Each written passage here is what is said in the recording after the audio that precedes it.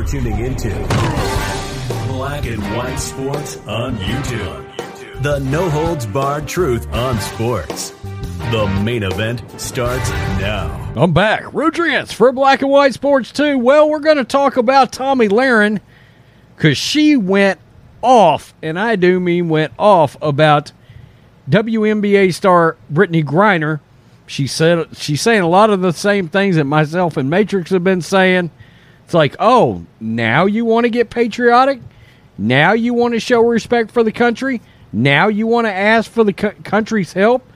After you disrespected it, involving the BLM and protesting the national anthem, you didn't want to come out for the national anthem? It's like, oh, so we're a country of convenience all of a sudden. And I've been very vocal about the fact that, you know, maybe she's learned a lesson, right? She look, when you get involved with that narrative that the WNBA was preaching, that radical leftist narrative, that blatant lie, okay, about things like oppression, Brittany Griner has discovered what true oppression really is. Well, Tomi Lahren of Outkick, she's a Fox News contributor too. She didn't hold back. This is the conservative brief right here. Fox News personality Tomi Lahren tore into WNBA star Brittany Griner and her plight to get back to the United States, whose national anthem she protested. In a video for Outkick, because she's got a new show called Fearless, Lahren tore a strip of Griner and her national anthem protest.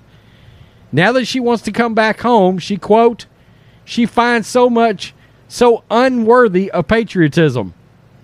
Last week, she pleaded guilty in Russian court on charges of bringing vape cartridges containing oils derived of cannabis through a Moscow airport. She said, quote, if you're wondering, yeah, that's illegal. Since her detainment in February, her teammates, coaches, family members, and friends have been petitioning Joe Biden to bring her home, and for good reason. Russia is awful and it's oppressive. Its legal system is questionable at best, and that's being kind. No one is sticking up for Russia here, trust me, the host said. Last week, Griner even wrote a letter to Joe Biden begging him to do something, even trying to butter up old Joe by saying she casted her first vote ever for him in 2020. Well, I want you to hear the next part. Even trying to butter up old Joe by saying she cast her first vote for him in 2020.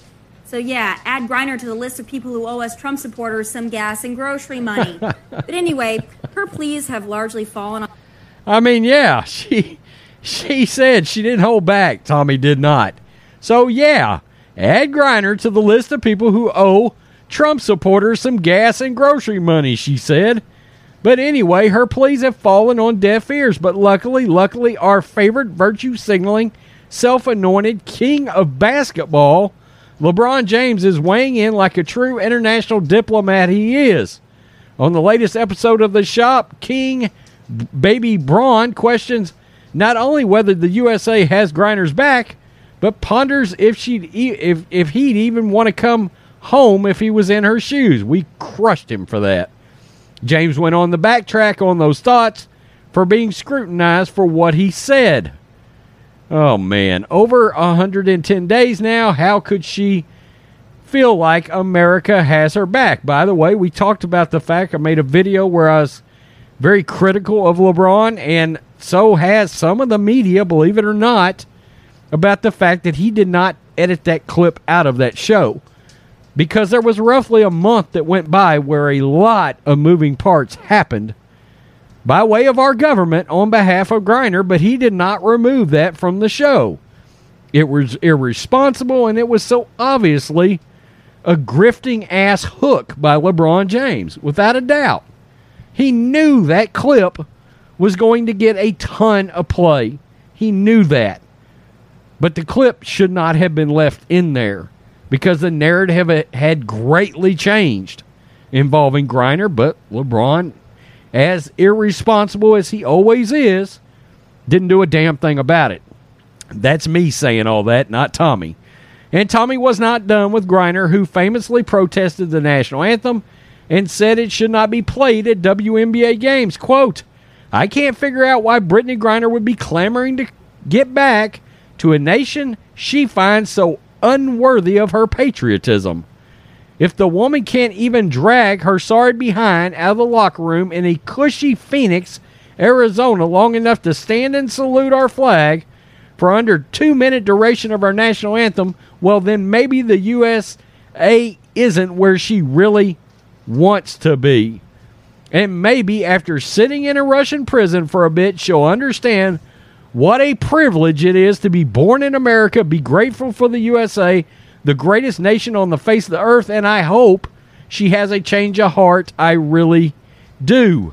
Laren said that there are other detainees in other nations who are far more patriotic and sympathetic than Griner, who we should be working to free. Yeah, look at all of this coverage she's getting.